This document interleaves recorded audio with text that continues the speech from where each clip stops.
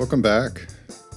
Today's episode is sponsored by the Giblet Gravels. We're going to be talking about the Giblet Gravels in the next probably half a dozen episodes or so. And what you need to do if you're a big fan of wine and interesting wines and really trying to get your head around what is going on in this amazing appellation of the Giblet Gravels, what you need to do is go to gibletgravels.com. That's GIMBLETTGRAVELS.com. I suggest first clicking on terroir and then clicking on soil. And that's where it all begins. Have a little read, get comfortable, poke around, look at the wineries, look at the story, the ancient Narora River, all these amazing things, and what makes this place so unique for these amazing wines that grow there. After you're done doing all that, click on About, and then go down to Annual Vintage Selection. Now, I don't know how many people realize this, but since 2008,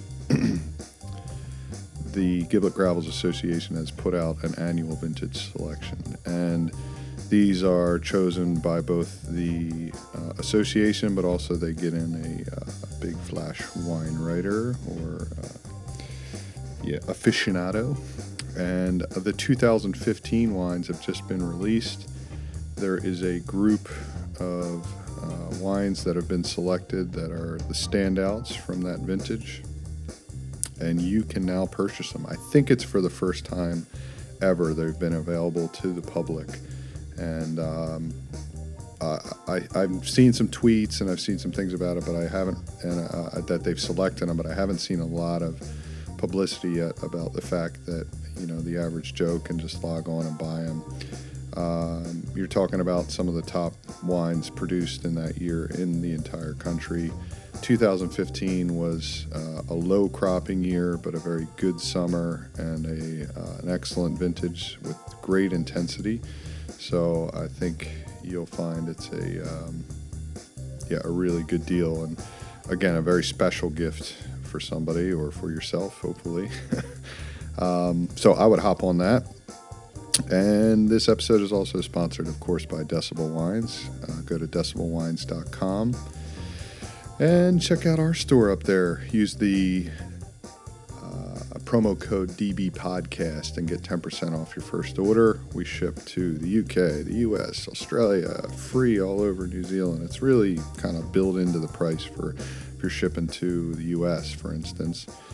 So visit the website. Also, hashtag Decibel Wines and hashtag Drink Decibel. We'll reach out to you. We've been throwing a few things around to people who do that on both Instagram and Facebook, where you can find me at Decibel Dan is who I am there. And on, that's on Facebook and Twitter. But on Facebook, that's on Instagram and Twitter. Jesus, it's so hard to keep up. Instagram and Twitter is at Decibel Dan. Facebook is just Decibel Wines. You'll find us there. And lots of info up on the website. Always trying to update that and, continue to tell my story. We've just updated the store over the last month or so there's some really all brand new wines up there, including the 2016 Rosé, which is basically only released right now in New Zealand, but it's on its way to America, which is pretty exciting. So stand by and look for that. And so today I talked to Ali Powry, who is the viticulturist for Villa Maria Group. So he works with Villa Maria Wines, Vital Estate, Esk Valley Wines, probably a bit of Thornbury and a bit of Tiawa in there as well. And I've known Ali since 2008, probably 2009. I think we definitely met in 2008, became, a little more familiar with each other in 2009 when I worked at Vital Estate with winemaker Hugh Crichton there and Richard Painter at the time, who's now at Tiawa, and we're going to talk to him in a couple weeks, which is exciting. But Ali was just a guy who I always had a lot of respect for, mostly because of his demeanor, and he just comes across as somebody knowledgeable, confident, and somebody who seems to know what they're doing out in the vines. He has a really good way of explaining things in a sort of calm, cool way. And he's a cool guy, man. It was great talking to him. and I hope you guys enjoy it. Cheers.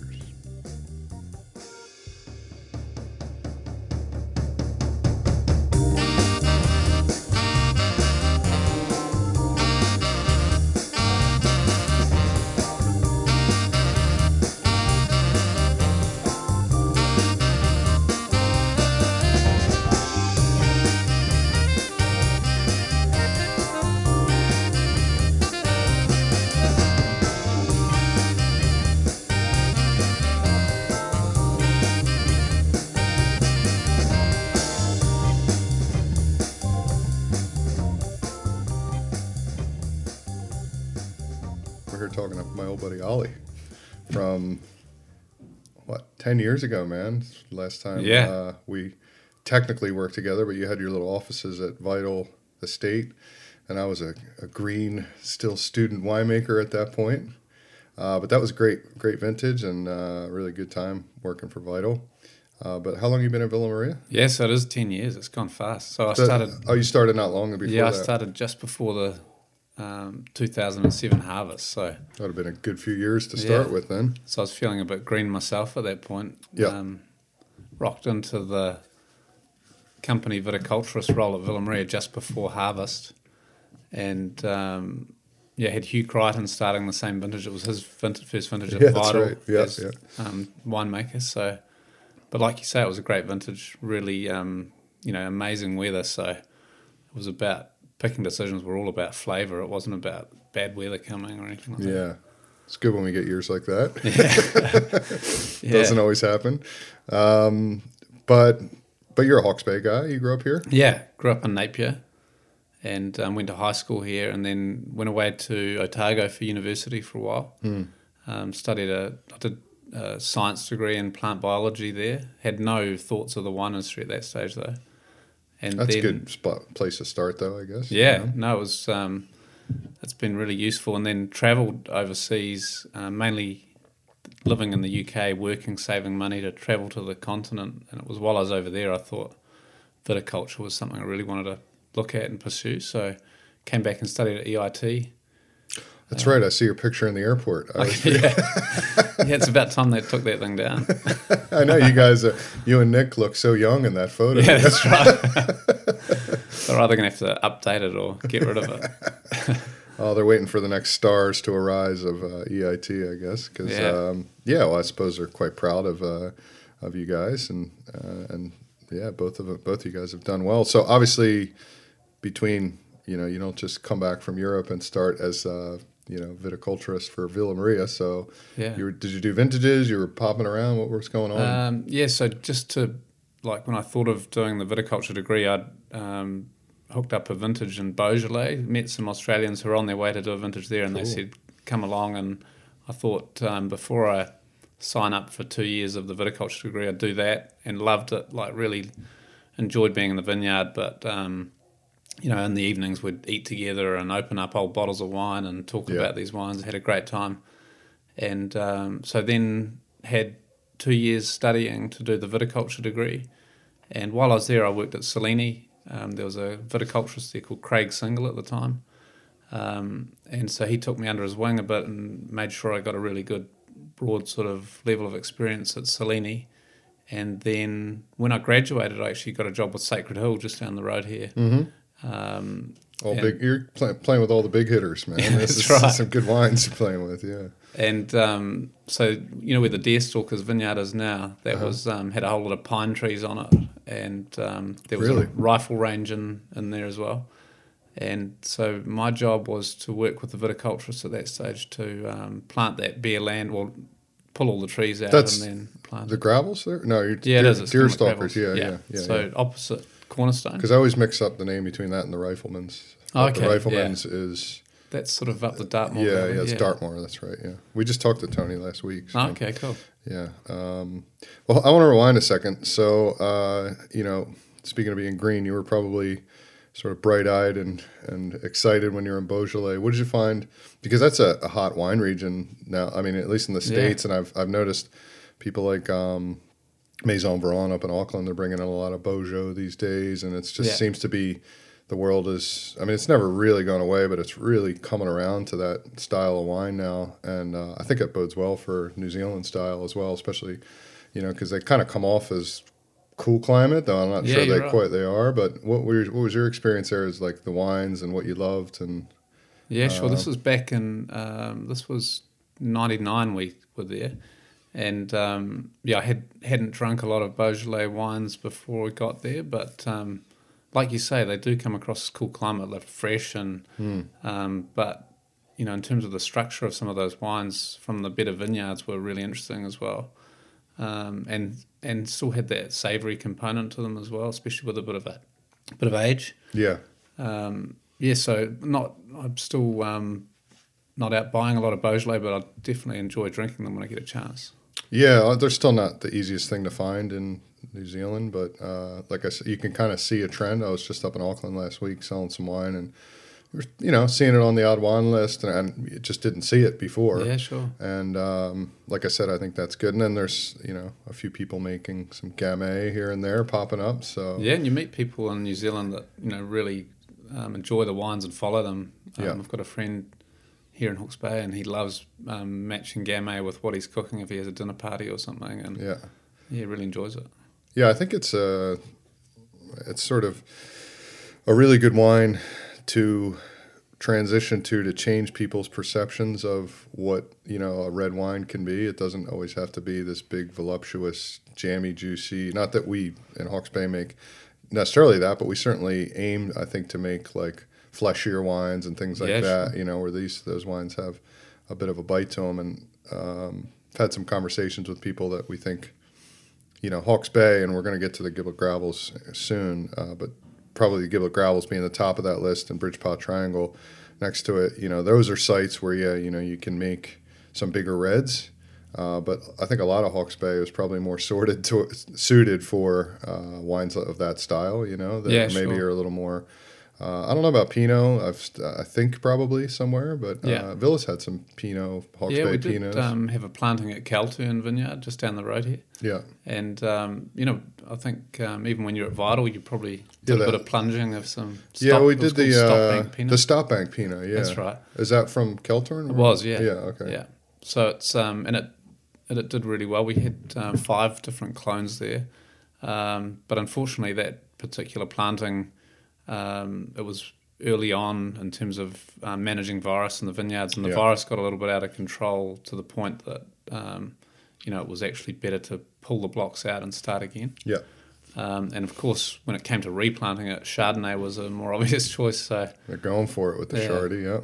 So, but that, the Calturn Chardonnay's done pretty well, so I'd say that's right. It's a good decision, And where we've planted Chardonnay back into those old Pinot sites is, the Chardonnay's loving it there too. But Pinot, I think we are interested in looking at other possibilities in Hawke's Bay, probably further up the road from there, heading up into the river terraces, Maracaibo, in particular, and possibly over in central Hawke's Bay. It's got to be a pretty exciting place. Looking at what cheaper land. Yeah, that's right. Yeah. Got to watch getting speeding tickets, though. Trust me, I've been burned, man. It's rough going up and back from Martinborough. I try to cut back through that way, but you see the potential. When you drive down south. Yeah. There's a clear difference. I feel when somewhere in there, I always it happens, and I don't always take notice of exactly where it happens. But you go, oh, I'm not in Hawke's Bay anymore. Yeah, that's it's right. a bit overcast, and you're a lot closer to those mountain ranges, and I guess where the windmills at? Is that Greytown? No, not Greytown. It's like Woodville or something. Woodville, like you start going, I'm not in Hawke's Bay anymore. But certainly before that, you feel like, oh, there's still good sunlight here, and that's some nice rolling hills north facing, and there's some good, probably old river terraces and things we don't know about. That'd be some and cheaper. If you even, State Highway 50 is a fairly small road, but if you get off on some of those side roads, you see some amazing properties and things. But, I think the rainfall, as you get closer to the mountains, for every kilometre you go closer to the ranges, it gets that much more rain. So if you can just stay off avoid that line, but so anyway, you were Sacred Hill, you said, and then so Sacred Hill, and then what was exciting about that opportunity was obviously developing new vineyard, and then they had on the corner of Gimlet Road, they had a property there that they managed for some investors, and so that was called Balthazar. Oh yeah, Vineyard. yeah, sure. And Great wines out of there. Yeah, so it's really John something, right? John Lockie. Yeah, he's a good guy. Some really stony soils, like some of those trunks were the size of your little finger after 10 years. It was, but then also a little block further towards Omahu Gravels as well, called Woodlands. So 3 sites, and so that was my first real experience. So really, it's really sort of embedded in the gravels as a young viticulturist, and bordering Villa Maria vineyards. So I used to see these carloads of villa staff turn up at harvest time and all jump out and wonder what was going on over the fence. And I didn't know a lot about Villa Maria, but it was so from Sacred Hill. My wife Rebecca and I really wanted to spend some time in France, so we sort of upped and packed our bags, and I got a job with a company called Gabriel Neff, which is based in Gigondas. Mm-hmm. But I was working on an estate in the Languedoc, Costières de Nîmes region, and was working the vineyard and the winery for a year, so I had a year in France. What kind of wines were you making there? So generally they were Syrah, Grenache, awesome. Carignan-based wines. I love that stuff, man. There's another, I can, probably because of price, but, when I go out to eat, or particularly in some sales trips in the States, I immediately gravitate to that part of the wine list these days. Yeah. And partially because of, the Syrah that we're doing in Hawke's Bay. Yeah. I find so much more interest, and, to find a good Bordeaux can either cost you a lot of money or it can be completely random. Yeah. And Burgundy is usually just can't afford it anyway, or so I tend to gravitate southern France, Languedoc, and Grenache, Syrahs. They're just so interesting, those wines. But I think part of it too is what we're doing here. And speaking of Grenache, the only Grenache I ever was a part of making was with Villa Maria when I worked at Vital. Do you guys still have some of that? Yeah, we do. Still, it's only a hectare there. Yeah, I remember it was just a few barrels or something. Yeah, so that was made at, you're right, the first couple of vintages were very small and made at Vital. Yeah. And now it's made at Villa Maria, and, that's getting a following, that wine, so it's... You guys do 100% Grenache? We do, yeah. Oh, awesome, yeah. So, it's been, I think this, the 16 vintage, actually, there's a barrel of Tempranillo in there just to add a bit of flavour and a bit of spice in there, but otherwise it's been 100%. Well, this provides an opportunity for me to... give a little love to Villa Maria, because I have been known to thrash some of the big dogs here and there. Not all of them, but just a few that, you got to have some people to fight against in this world, But not just because I worked for Villa back in the day and I still have a lot of friends who work there, but it has a lot to do with that they champion innovation, organics, which we'll talk about in a second. And then...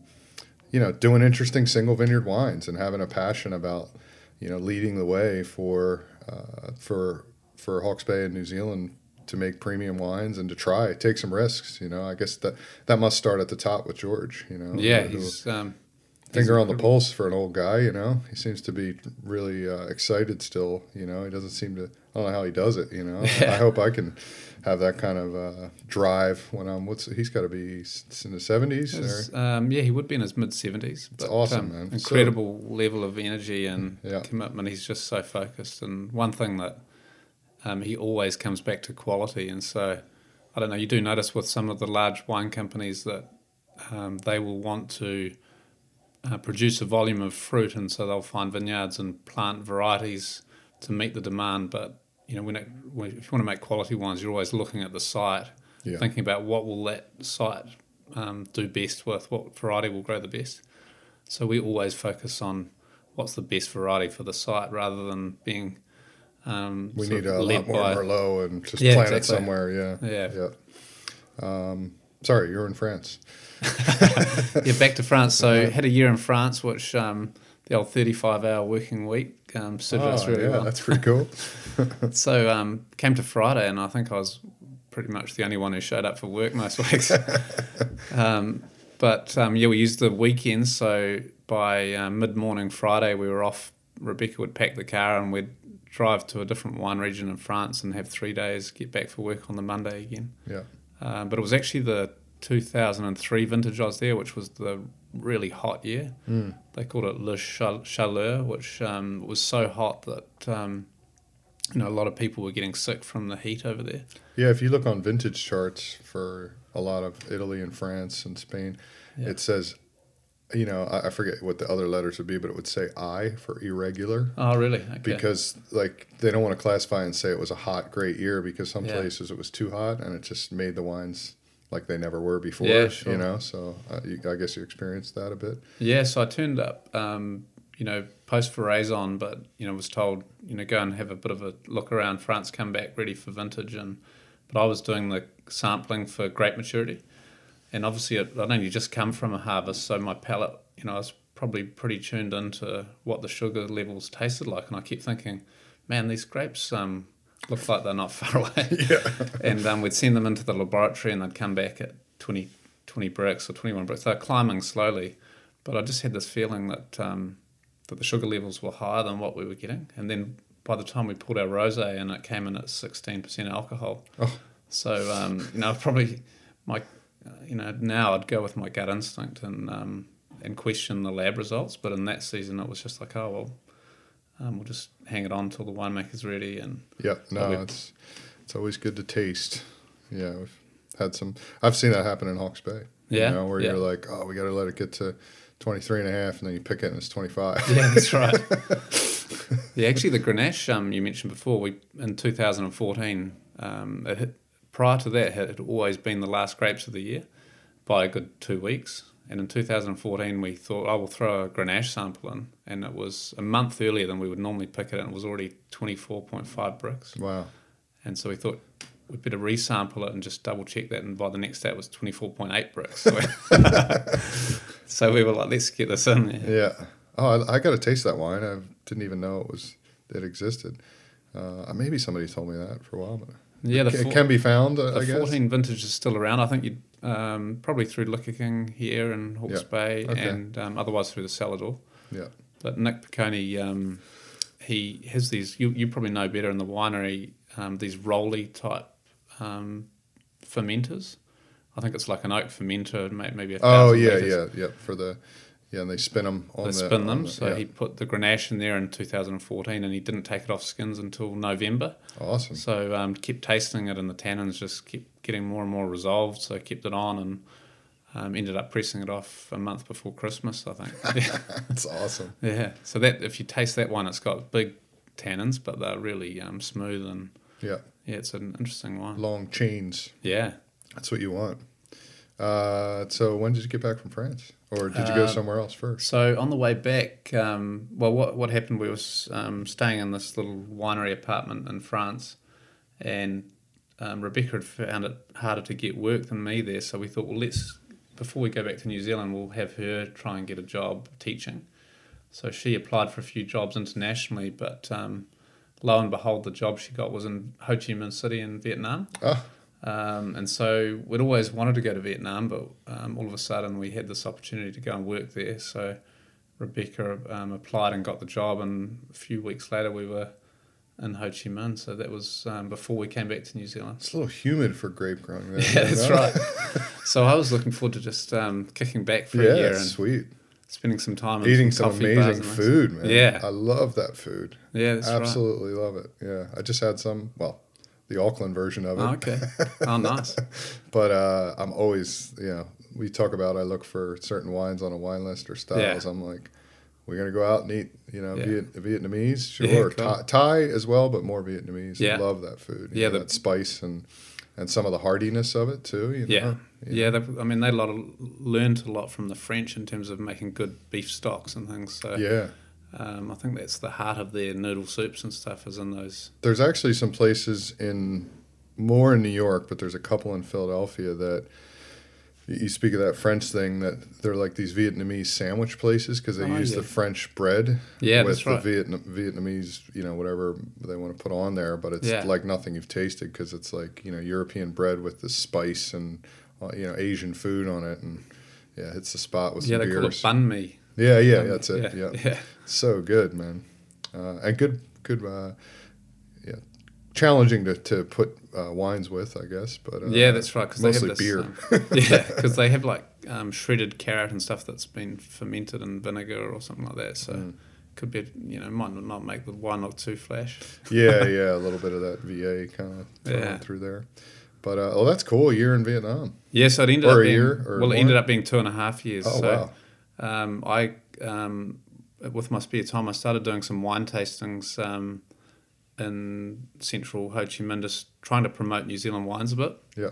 And the guys buying some of the wines off came to one of my tastings and then tapped me on the shoulder and said, would I like to work for him in more of a, looking after the wine department of his business and importing wines and then helping build up relationships with some of the key accounts. So, for example, the Hilton had just arrived it was the Park Hyatt had just arrived in Ho Chi Minh and, he wanted to build a business relationship with Sure. them. And so I helped with that. So it was a lot of fun.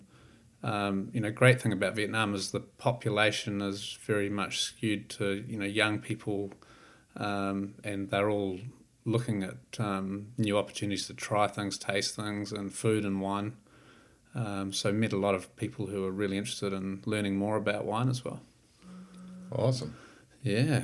So then, I guess you're sort of wondering, well, when did I come back? No, we're getting there. I got time. Yeah. It's you sometimes you might not have as much time. No, I'm good. But yeah, so you were there in a couple of years, and did that somehow lead? Did you start somewhere before you started at Villa Maria when you came back to New Zealand? No, so what we always intended to come back, but obviously the life in Vietnam, we were having a lot of fun and we're interested in having a family. So Sure. Rebecca actually got pregnant in Vietnam, and that was sort of we were always keen to come back and have a family here in Hawke's Bay. So we Smart move. Yes, we came back at the end of 2006, but a friend's wedding was in October. I came back by myself for his wedding and approached 5 wine companies in Hawke's Bay and said, look, moving back next year, would really like to talk to you about opportunities. And met up with Emma Taylor, who was the viticulturist at that stage. Yeah, I remember Emma. Yeah, so she didn't tell me at the time, but she was actually pregnant. Oh, that's right. And, That's why. Yeah. And so my first job was to cover her maternity leave. Mm-hmm. So she left just before harvest 2007, and I sort of covered that vintage. And she has come back to work for Villa, but never back to the role I have now. She's worked in other roles, but raised 3 children along the way, and so worked part-time off and on. Yeah, That's cool that because she's a talented person, that they've kept her on and made it work. Yeah, that's right. So that's another good sign of a good company that does those type of things. So, and then we meet. Yeah, and here right. we are. And geez, lots of things going on with Villa Maria these days. I went to pick up a mutual friend of ours who lives behind the Tiawa winery. Okay, yeah. And I'd been there, I used to work at Tiawa, and, I've been there for lunch and this and that. And by the way, the restaurant's really, really good these days. And, there's a couple containers back there, yeah. And then all of a sudden, I went there a couple weeks ago. I was like, woof, here we go. Yeah. So it looks like it's full on, and it's going to be a pretty awesome Villa Maria winery there, which I think will do awesome for this area. I think it's There's a lot of activity out the back there at the moment. Yeah, I bet. That's exciting. But that's probably a good place to start. Tiawa being one of the newer holdings and property of Villa Maria. It's only partially on the gravels, right? There's only was it just the front vineyards there, basically? Yeah, so it's a 100-hectare vineyard, and I think about 45 hectares are on the gravels, but because Tiawa's tucked in behind Roy's Hill a little bit there, so the gravel that formed Tiawa's Gimblett Gravels side of the vineyard was when the river was in flood, it would have washed out across. So there's some silty parts there too, some heavier parts. Yeah. So the driveway actually is a good line to. You've got Gimblett Gravels on the left, and it's more bridge pass soils, more silty soils on the right hand side when you're driving in. Yeah. So I think it's an amazing property because you've got got the benefit of those really stony soils for the late ripening reds, and Syrah and Cabernet Franc just in particular do so well there. And then on the right-hand side, the Merlot actually with a bit more silt in the soil seems to do really well. And further along, Chardonnay, we've got 4 clones of Chardonnay all on that slightly heavier soil. Some of it's dry farm now as well, and it just produces amazing wines. Yeah. And what do you think it is? I mean, that's a great site to talk about where, in your best year or in a tougher year like we just got through in 17, I've worked on the gravels, worked on vineyards there for three or four straight vintages, and you literally leaf plucking and pruning and doing everything and watching the fruit go through the whole. The one thing I noticed was in the tougher years, it definitely helped that it was free draining because we will get the odd rain incident. Yeah. And I found it amazing that even in the middle of the summer is one thing. When if it rains, then 2 days later it's just like yellow again and completely dry. Whereas I think a lot of other parts of Hawke's Bay, it's not like that. Yeah. It doesn't retain the moisture as much. I mean, what is it you think that you find with those? Because Villa's got vineyards all over the gravels, really. So generally, I know there's a lot of variation throughout those soils. But what is it that you think makes it so great? I think you hit the nail on the head with just being so free draining. I mean, there wouldn't be many other places in the world that is, a pure gravel sort of deep soil like that. Yeah. And so in terms of soil moisture holding capacity, it's very low nutrient holding capacity. And then, you have to think too, the environment for the vines to live and survive in is pretty extreme. Yeah.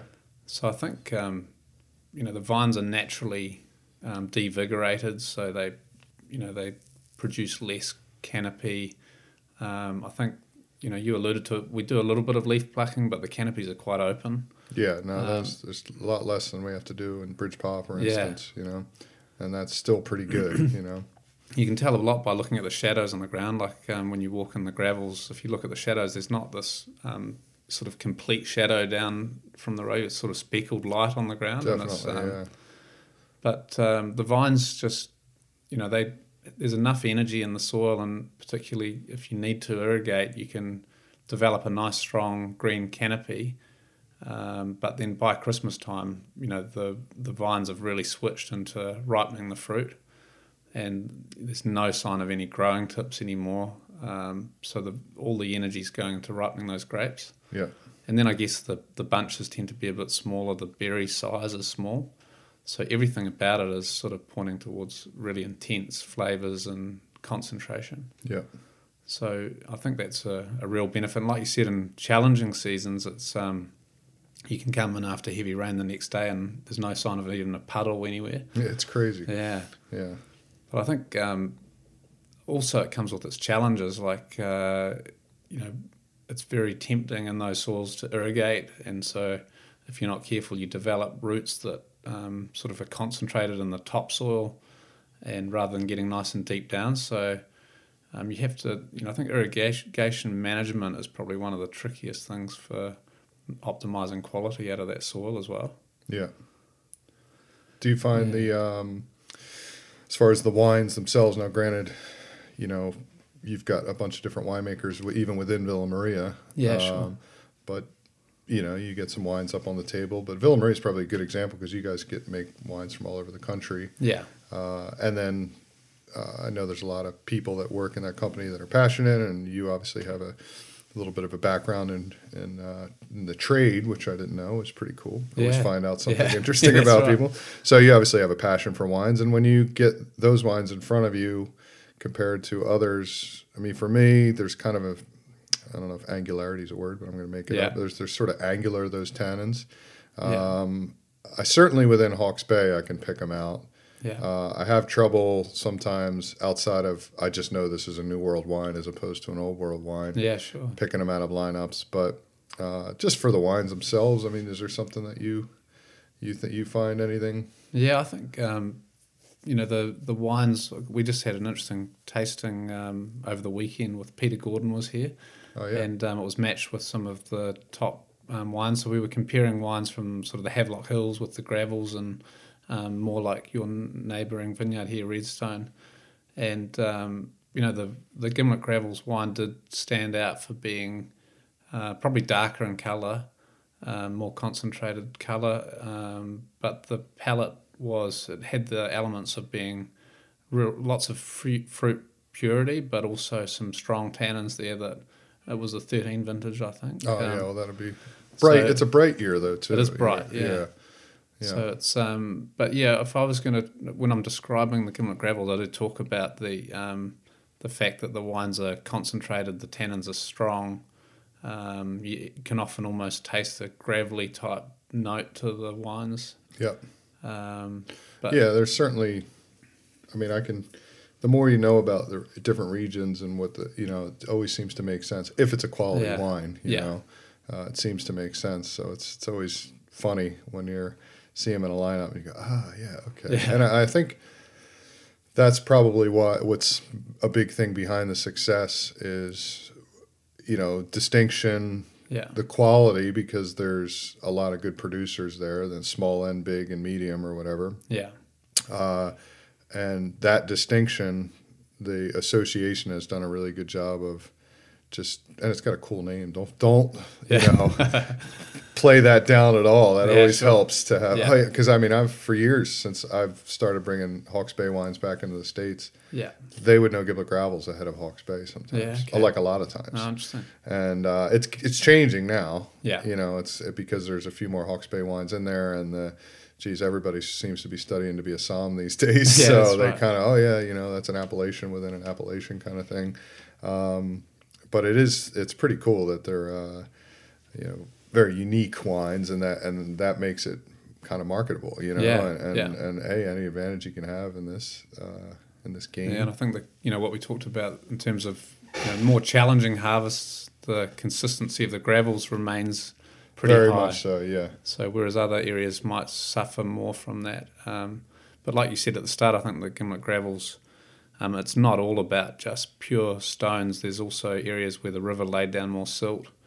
And, some of the early viticulturists within Villa Maria made some good decisions about planting Syrah and Cabernet on the more stony soils. But Merlot, I think, definitely produces more plush style wines with more of the violets and the pure plum and things going on, and with more balanced tannin structure on the soils with a bit more silt. And where we have Merlot planted more on the stony phases, it does well in the years that aren't so hot and dry, but in the really hot, dry years it suffers. It's too much. So, yeah. Whereas Cabernet, I think, it's more vigorous, and in those stony soils it will dig its roots down deeper, and it doesn't suffer so much from the drought or the stress from low soil moisture. What about Cab Franc? Do you guys have decent amount in there? Yeah, we don't have a lot on our own vineyards, but that was one of the exciting things about buying Tiawa vineyard, because it's got 3 different clones and parcels of Cabernet Franc there. So that's that's been really exciting to see Cabernet Franc, particularly in those soils. So something we're looking at for the future. Yeah, I think the scare of green, as it was in the sort of 80s, 90s, which was fair enough. I've tasted some wines from that. It's pretty rough days. I'm planting, the wrong clones of Cabernet on the wrong soils, and you get these, lime green wines basically. But that has made people shy away from the fact that, Franc's, it's a green that's kind of more floral sometimes, and it almost goes back to that Beaujolais thing where it's slightly different style of wine, and they do well in the barrel, in the bottle, and you might pick it off the vine and go, this is sugar ripe, but it's a little green. I'm not sure, we've watched it at Paratua where I've worked, and I've seen it in a few other places where, like Beach House does a Gimlet Gravels Franc some years, I think. Yeah, and I had a bottle of the Gimlet Trinity Hill, the Gimlet 2014 on Saturday night too, and that was 40% Cab Franc. I believe it, man. Because they shine over time, Yeah. I think in those mid years, the Merlot just starts taking a back seat, and that Cabernet Sauvignon is always going to be the backbone. Yeah. But the Franc, and from like sort of year 3, 4, for the next 10 years, it's the one that just explodes out of the glass. Makes the wine so much more interesting. So.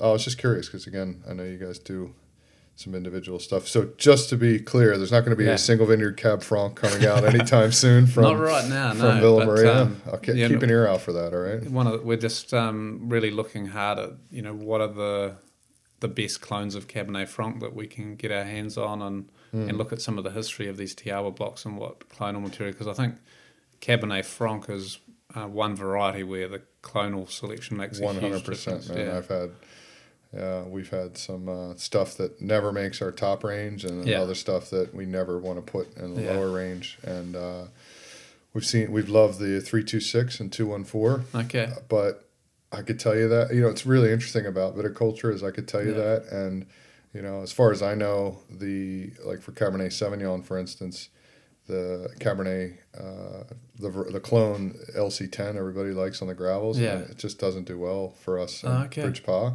Whereas the Clone 15 that makes our top lines every year. And you just didn't know that until they did it, Then luckily those original people who owned that place planted both. Yeah. And I think the LC10's doing better with age, but it's still not the intensity. Yeah. But if I were to talk to people growing in the Giblet Gravels, it's probably the opposite. So I might be telling you the wrong clones. No, I think you're on the money. We've planted 10 and 15 next door to each other on stony soils, and the 10 shines, the LC10. But that's a good example of for all the work we do in terms of viticulture, the vine and the soil really drives up front, making the right decision, that combination. And so while we can take credit for these wines, it's the magical thing about growing grapes for wine. A lot of it's in the soil and the combination of that with the vine and the rootstock choice. Yeah, that's good. There is sort of the. I think what we all appreciate, and probably one of the reasons why I do this podcast, is there's a bit of magic out there and a bit of the unknown, and some years you get lucky, but that we're all sort of a part of this. And one of the good things about Hawke's Bay is we do share this information, and everybody seems to be relatively friendly with each other. So that's good. It doesn't exist everywhere. But I'm going to let you go soon, but I have one final question I just thought of when you mentioned earlier you went to high school in Hawke's Bay. I did hear some legendary stories about a van you had in high school. Is that true? A van? That you had some sort of killer mobile or something? That was a bit later on, actually. Oh, it was later on? Oh, okay. No, I had a blue Maury Minor. What's a Maury Minor for us Americans? It's a Morris, English Morris Minor. It looked a bit... It's like a VW bus kind of? English... No, this was a car. English, like a VW bug beetle, but the English version. But when I was down in Otago, I bought a two-door Chrysler Valiant, which was I think it was a 1969, and that was the wagon back in the day. I was surfing a lot, and so I used to see that car a lot on the roads around here going out to the beach. But when we got married, that was our wedding car, but it wasn't long after that wasn't so suitable anymore. Passed away. Yeah. Went to the graveyard. Yeah. Back on the old. So you did never race that on the old racetrack over the Giblet Gravels? No, it used to be a racetrack. No, I did drive it to work a few times down there, but we got married out at the Rifleman's Vineyard, the Sacred Hill Rifleman's Vineyard, up the Dartmoor Valley, and our favourite thing of our wedding day was the two of us in the old car driving back to the party back in Napier. Had just a lot of you fun. two. Yeah. That's awesome. Yeah, it was cool. Oh, well, that seems like a good place to end. I'll let you go. You're probably got tons of things to do in the vineyard and meetings and this and that. But we've got a plan where we're going to put this Cabernet Franc. Yeah, that's right. And and a big winery expansion. Exciting times, man. Yeah, it is exciting. We're hoping that the new winery will be ready for the harvest that's coming up soon. So that's crazy. Yeah, that's really, really exciting, man. Yeah, I'm glad I don't have to worry about that too much. Just focus on the grapes. Just focus on the grapes. All right, man. Cheers. Thanks, Dan.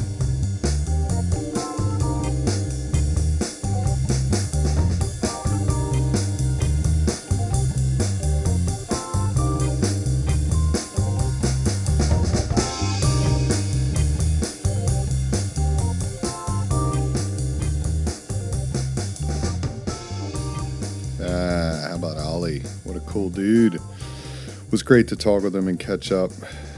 we see each other at events and things like that, but it was really good to sit down with him and chat.